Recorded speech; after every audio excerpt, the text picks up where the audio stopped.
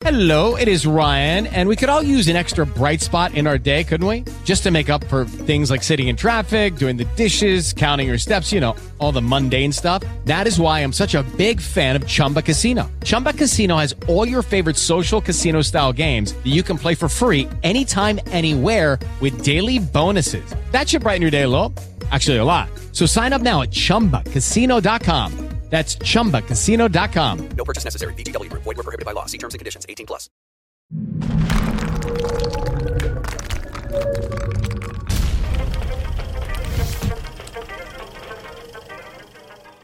I'm Joe Kane. I'm Dan Kane. I'm Sal Conca. And I am Wayne Heckler.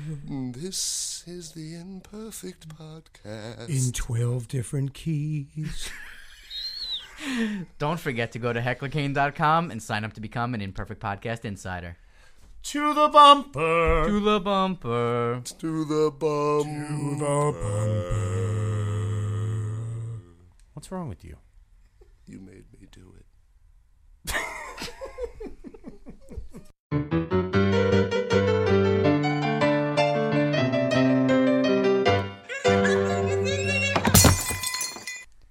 This week's guest on the Imperfect Podcast is Broadway actor Derrick Davis, who's a proud member of the Actors Equity Association. Derrick is currently starring in the North American tour of Phantom of the Opera as the Phantom. He was also seen in the Broadway production of Disney's The Lion King, understudying the roles of Mufasa and Scar. But Joe, I think you have a deeper relationship with him. Yeah, I've known Derrick for umpteen years. Him and I go way back. He was what I would consider my college roommate. Because I didn't have a college roommate. We basically spent all of our time together. We hung out, and it was just, he was one of my closest friends, and he was even in my wedding party. There you go. But you guys have played music together. You've been on stage together. I mean, and now he's, just risen to this really great role as the Phantom. Yeah. And, we got to talk about his journey, which the grueling pace of a touring Broadway actor. It's insane. Yeah. They gave us a nice inside look. You can't say behind the scenes. I guess it's behind the stage on Broadway. He's got some great fans. He talks a lot about his fan base and what that means to him and why musical theater is so important to him. And as a career, the audition process is probably the most grueling part of that. And, Most being essential. Yeah, and it was interesting to hear his take on just not only, being a good performer doesn't mean you're good at auditioning. Right. So it was really interesting to hear that perspective and all the things he had to go through to really land this really prestigious role. Didn't he say Andrew Lloyd Webber actually was the final decision maker and whether or not he was handpicked Andrew Lloyd by Andrew Lloyd Webber. So that in itself is just insane. Yeah. There you go. Let's hear from Derrick. Well, Derrick, welcome to the Imperfect Podcast. Thank you, sir, very much. Hello to you and all of your lovely viewers. Yeah. Well, we got to start out with this. Derrick and I have known each other for years. Watch it now. We're all still very young. I met Derrick when we were in college. We were actually auditioned literally one after the next in CW Post College. There's a little plug for LIU there. And I went in right after him, which was quite a disaster for me after hearing him sing with his beautiful pipes. And I had to follow. What role was this? This was auditioning for the college. Oh, yeah, we were auditioning to get in, but we both ended up going in and getting our respective degrees at the college. So me giving your background here, this was my introduction to you. So why don't you give me a little bit of your background, where you came from, where you grew up? Well, I grew up in Long Island. I'm a first-generation American. So my parents both grew up in Panama, and they migrated to New York and kind of went through the Brooklyn, Queens, Long Island journey. And I was born here, but have very strong Panamanian roots. And so was brought. I say that to say that my upbringing was pretty strict. Mm-hmm. It was family, God, school, and sleep. So I went to the Copic School District for elementary, junior high school, and high school. And then, like Joe said, after that, I went on to do my collegiate work at CW Post. And it was an absolute blast. It was crazy. I mean, we had some insane times. Yes. We traveled all over the world together touring, and I graduated from there. And from that point, I didn't know whether I wanted to, because I graduated with a degree in vocal music performance with a concentration in opera. And I didn't know from that point if I wanted to do opera or if I really wanted to go back to my first love and do musical theater. And so I did nothing for a little while. I just did odd jobs. And then, you know how they say, if you can do anything else, do it. But if you can't do something else, do what you dream of doing. I couldn't do anything else, and I tried to do everything else. And so I came back to it, and I started auditioning for things. And little by little, I did a little bit of regional work. And after the regional work, I landed The Lion King in Las Vegas, and that was my big break, so to speak. Well, tell us about that. I mean, was it straightforward going in with the auditions, or what was the process to land The Lion King? Nothing in this industry is straightforward. See, that's what we want to hear. Yeah, no, it's grueling, and the more I do it, the more I understand the necessity of it. They have to make sure that they have people with stamina and drive and determination to get over all the hurdles that the industry presents you with as you're performing. And so they make the audition process really tough to kind of, I feel, for the obvious reason of trying to find the people with the talent and the ability, but also to weed out the people who don't have the chutzpah, so to speak, to do what it takes and to really sacrifice essentially almost everything for your craft, and so the audition process for Lion King was really long. By the time I got to be a part of the company, it had become this legendary musical. So the Vegas production was going to be a step above as a spectacle and beautiful and sexy and a bigger cast and bigger set and bigger everything. And so the audition process was bigger. So long story slightly shorter, I had 8 callbacks and interviews before I got the gig. And so in between each callback was about between 5 to 10 days. So it was like you go in and you audition, and well, the first audition was for the casting director. Then you go home, you wait. I got a phone call. All right, come back. We want you to sing that song that you sang, but sing it a little bit differently like this. Came back, did that, left. Came back again. Had to sing material that they gave me, left. Had to wait. Got another call. Came back. Had to do more material plus some lines. Go back, wait. Got another call. Come back. Now the creative team is starting to come in little by little, and then there's the dance audition portion of it, and it was just mind blowing. And at the end of it, I was just about to say, forget it. Like, this is ridiculous. We're going into the holiday season. I just don't want to do it anymore. But I stuck it out, and I got the gig. Yeah. So mentally, it's just exhausting. It sounds exhausting, because you're waiting. You're constantly waiting. And how do you feel after each audition? I mean, do you get any sense of, like, I think it's going good? What we've heard from others and actors in the business, not in the theater side of things, but a callback is at least a good thing, right? I mean, they're calling you back, right? So something went well. And do you have any sense of how many other people you're competing with for that role? Well, for Lion King, there were a lot. There were several, I would say hundreds of people that there was the competition between. And you kind of get a sense of how you feel you did when you leave the audition, but you never know what they're getting on their side of the table, so to speak, And also the other dynamic that I've learned and that I try to tell as many people as I can is, I know it sounds cliche to say the rejection may not be them rejecting you, they're just rejecting the scenario, but it's really true because I'm 6'4". So if I have to play opposite a person where we have to see eye to eye and be the same height, they're going to be looking for another 6'4" person if they so choose me to play the role. You know what I mean? I'm a black person. So if they want it to be racially homogenous, then they're going to have another black person. Or they're going to have to decide that they wanted to mix it up and see where that goes. There's so many things that go into choosing an individual for a role. That you have to just go in, audition. I've learned from many, many years of auditioning, you have to go in, audition, do your best, and leave it there. If you, it's part of the responsibility of your job is to audition. So whether you get it or not, you're going to continue to audition anyway. So just audition, leave it there, walk away from it. If you get a call back, rock. If not, you're already getting ready for the next one. And I'm sure after that grueling experience, a lot of times you probably don't get the job, but they remember you for future jobs. Exactly. That's so true. Because I did Dreamgirls at Dallas Theater Center. While I was doing Lion King on Broadway, I started to feel like my creative juices were waning a bit. And so I asked them if I could have a leave so I could go to Dallas and do that. And they gave it to me, and I went there.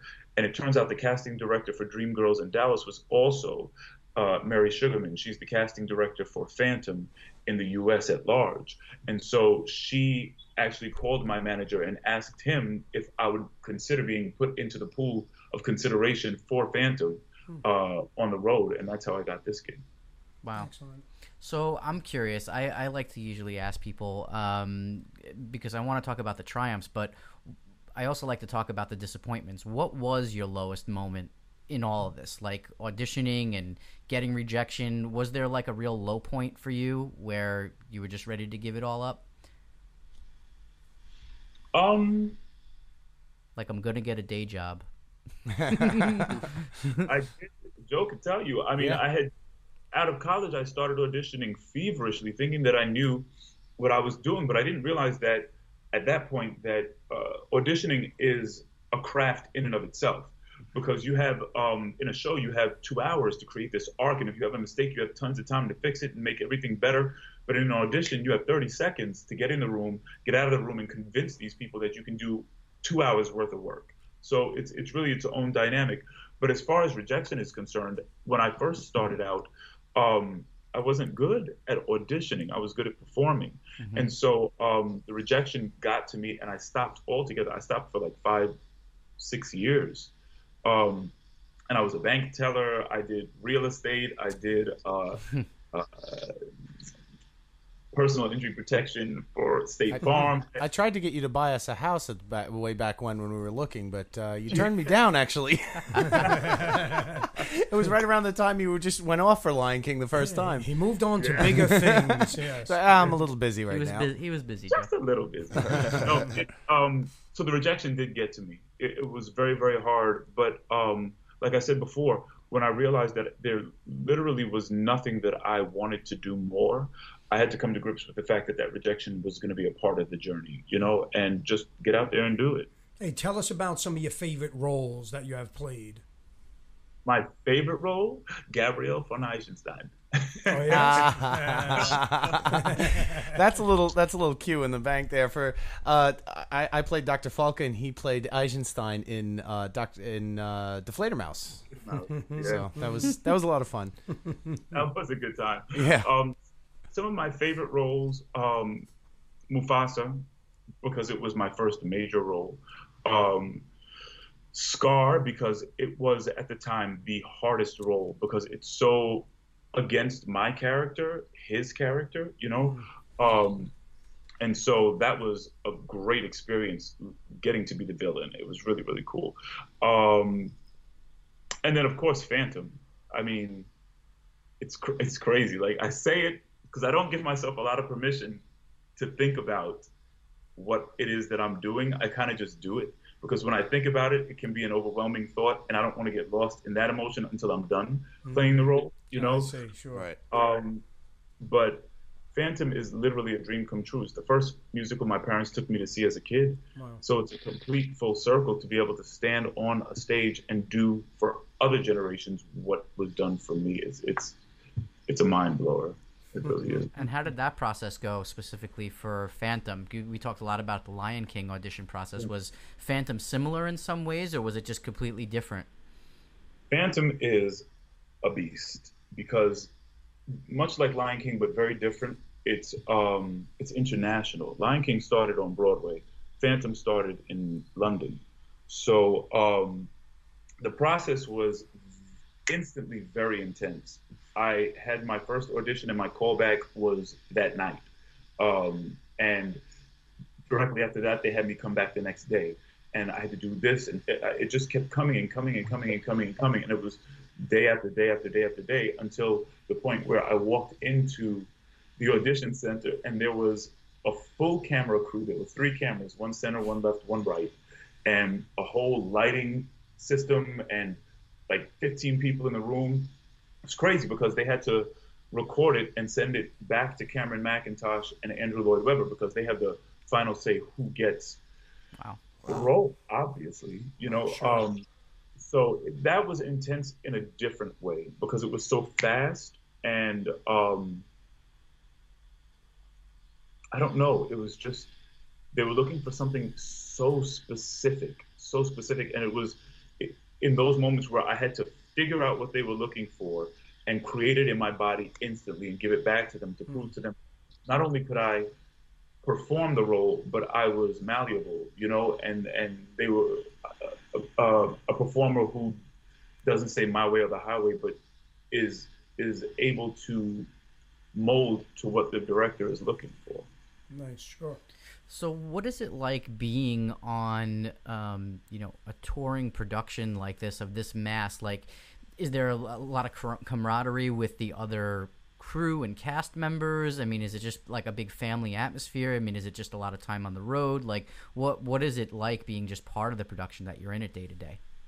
I think it's different for everybody on the road. You know, the ensemble, they're incredibly tight, and it's beautiful to see because they spend a lot of time together backstage and off stage. For the Phantom, fortunately or unfortunately, depending on how you look at it, it's a very, very lonely track, and I was warned about it in the beginning. My dressing room is apart from everybody. I have to get to the theater 45 minutes to an hour before anybody else arrives because of the makeup process. So I'm in my chair getting makeup done while everybody else is coming in, so I don't see them when they're coming in. After the show, they're all gone while I'm still getting my makeup taken off. So it's a lonely track. So being on the road has been a bit of a challenge, but also a great opportunity for me to find, that sounds so silly, find myself again, you know, And I was going to say, silly about that. It's funny that it actually probably plays better into the role of the fandom, that Absolutely. you don't have that camaraderie. You feed off of that energy.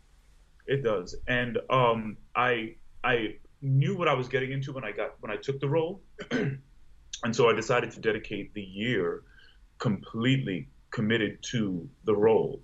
Everything I've done this year has been to make sure that I am on stage and able to perform the role and giving it my all. My dressing room, when I'm in there by myself, it's dark, like the layer on stage.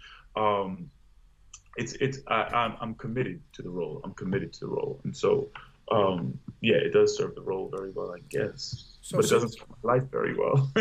Since you said you're committed, let me say, so for sports people, you have to play with injuries. Have you ever had to act with injuries or sadness in your life? What was one like the hardest days at work that you had to face? What did I do? Oh, I pulled my groin. I play the role very aggressively when it comes to the physicality of it, because I feel like after reading the novel a few times that if this man is being driven to murder, he's not going to park and bark. You know what I mean? He's not going to stand still and sing a song and look pretty all the time. When it's time to be pretty, he's the perfect picture of beauty and composure. But when he goes off the rails, he's he's completely off the rails. And so there's a part in the final scene where I dropped to the ground and my right knee caught the deck as the rest of my body was turning to the left, and my groin was like, no. And so after that, I tried to do the show a couple of times with it, but it just didn't work. And so I was taken out of the show for a while, for like a week and a half. Sure. How has the fan reactions been, and what is the how do you feel as, you know, playing such a major role? Have you had a lot of, you know, fan interaction? Has there been crazy fan activity? Like, what is that like in terms of, you know, achieving this type of level in the theater? I love all my fans. They are, I tell you, the Phantom fans go hard. They go so hard. I've had fans get on a plane and fly to a city that I'm in to give me a gift. Like, that's insane dedication. Yeah. It's almost, you know how like, what is it? Rocky Horror? Mm-hmm. The show, the people who love Rocky Horror, Sure. they go in. When they go to the Rocky Horror premieres or the shows or whatever, they come dressed and blood is everywhere and everybody's 1,000%. That's how the fans are for this show. They all come wearing masks. They do. They come masks. Some people come wearing the Christine outfit. Some people come looking like Madame Giry. It's unreal. If you go to my Instagram, Dream Climber, you can see it all on there. I try and catch as many of them, especially the little bits. When the parents, the little kids come dressed up with the mask and the cape. It's so cool. That's got to be great. The Phantom running around with his camera. Hey, can I take a picture of you? Yeah, right. No, wait, don't leave. Don't leave. No. No, I don't have to be in the picture. I just want a picture of you. Exactly. Well, one of Very the things. One of the things about musical theater is the instant gratification of an audience and theater in general, as opposed to TV, cinema, film, things where, rarely do the actors or filmmakers get audience reaction, gratification that's so immediate. Is that one of the things that draws you to musical theater? Do you like that immediate, instant audience gratification? It isn't, oh God, how can I say this? It isn't, I don't feel like it's for me. Mm-hmm. I feel like it's the only socially appropriate reaction that we've been given to tell the people I connected with you. You know what I mean? Like, I felt what you were giving. Like, you gave me life. You made me cry. You made me this. You made me that. So when people applaud, I feel like I've been throwing at them all this emotion and all this storytelling, and that's their opportunity to throw something back at me. And it's kind of like, that's when we get to connect for a second. So I don't do it for the applaud, or for that instant response, but I do like it because it's the dynamic of live theater where I couldn't do it without an audience, or I could, but nobody would ever know, and it would just be for myself. But it's that interplay between over the fourth wall. I do love it. Yeah, I like that. Yeah. That's good. Yeah, I think the audience that your fans that listen to this are going to really appreciate that sentiment as well. So that's really cool. Well, we've talked a lot about your theater experience and everything else. Other things on the outside, you do have a couple of albums out, and you have a now and again band that you're going out and playing with. Yes.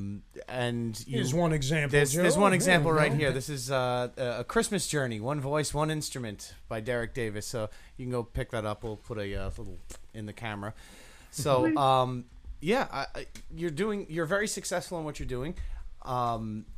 What is your thoughts on the music end of it outside of theater? As far as like my albums and stuff? Yeah, as far as your performances and what I never stop writing. Mm-hmm. I mean, I have so many songs written. I'd like to do another album. I'm actually working on another project. I get really shy when it comes to your personal projects. Put my music out because it's very personal. It's like, as people in the arts, like when you put something on paper, it's your soul going out there. But I'm excited for people to hear it. This one is a little more cohesive going to be a little more cohesive as far as style, genre. I'm very eclectic as a person, but that doesn't always work when you put it together in a project. I think it worked in our project. But the next one will be a little bit more cohesive. Nice. Yeah. Well, We've gotten a chance over the past few years to work together. I did play in one incarnation of your band at one point, which was fun. I played guitar. We did get to do, as we said, Deflator Mouse together when we were in college. And the other project that we got to do was you worked with everybody here. Was Bad Luck Charlie. It was a little indie film short, and that was a great experience for us. We had fun. I hope you had fun. I did. It was a great time. We're actually working on releasing that soon, so we're gonna get that released soon. Sweet. I'm looking forward to all the things you guys are working on because I mean those scripts and the ideas and the outcomes are just insane. Cool. We'll have to have you come down for the next season of Seymour, the Unfortunate Vampire. Yes. If there was Huh? If there was advice you could go back and give yourself 15 years ago, what would that be? Following the career path that you did. Do everything exactly the same. Don't change anything. Oh God, I'm gonna sound like Oprah. You're enough. You are enough. You believe in yourself, I guess. Just that I statement guess. is funny. Believe in yourself, I guess. Because it sounds it's I know, sure. just like, don't be afraid to do what you know is in your heart to do. If it's in your heart to do, just do it. The only failure is in not trying. All these things sound like cliches, but I've lived long enough for these cliches to make sense. Yeah. You know, Sure. if you want to do something, do it. If you draw a picture and it comes out crappy, you drew it. You know, try it again. Draw another one. If you do an audition and you don't get it, who cares? There are thousands of people auditioning every day that don't get gigs. You know, it's part of the game. Just don't be afraid. Fear is a waste of time. It's such a waste of time. Just have fun. Life is so damn short. It's so short. Oh my God, it's so short. Absolutely. Gotta enjoy it while we have it. Make sure you love. Love is very important. Yeah. Very important. Tell the people you love them right away. I love you, Joe. I love you too, man. Love you, Derrick, man. I love you. Wayne, You opened up a can of worms at this Right. table now. Right back at you. That's funny because we were just listening to the Cupids before this. I think it Yes. might have had something to do with doing Yeah, it. it might be. It might be. That's pretty funny. Well, Derrick, you want to tell our fan base and everything how they can keep track of you, your Twitter, your Instagram, your website? Absolutely. So, my social media is Dream Climber on Twitter, Instagram, all of that. All one word, Dream Climber. And also, you can go to my website that has all the information, all the up-and-coming dates for the tour, all the things that I'm going to be doing. It's therealderrickdavis.com. DERRICK. I thought I fixed it. I'm sorry. That's the real one, though. That's the real Derrick Davis. Davis. Therealderrickdavis.com. Yeah, Awesome. I'm actually looking forward. I'm getting a chance. I got tickets to go see Derrick in Connecticut on November 18th. By the way, so I will be driving up there to go take a look at the Phantom for the first time. It's a great show. I'm sorry I haven't gotten there sooner, but No, we weren't close. This is perfect timing. yeah, Cool. I get to close it out with my friends. yeah. Awesome. All right, Derrick. Well, we really appreciate you calling in. This has been informative to our audience, and we again proud of you for what you've done throughout the years, and I'm glad to have called you a friend. You were in my wedding party. Yes, sir. Obviously we're very close. So. And you're still married. So. And I'm still married, so that's a good positive thing. Oh, I don't get down with things that fail.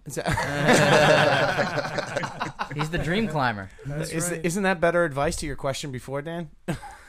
I don't get down with things that fail. Yeah. Don't get down with things that fail. That's awesome. That's the quote of the episode.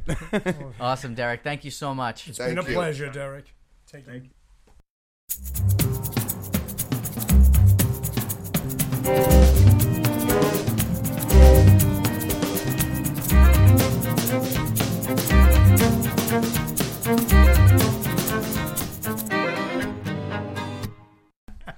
I'm Bing Crosby.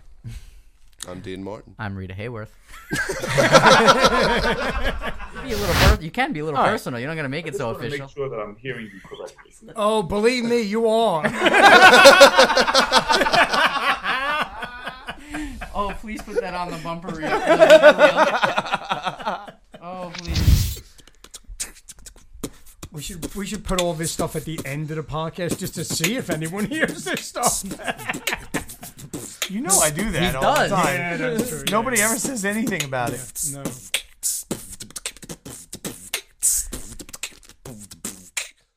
With the Lucky Land Slots, you can get lucky just about anywhere.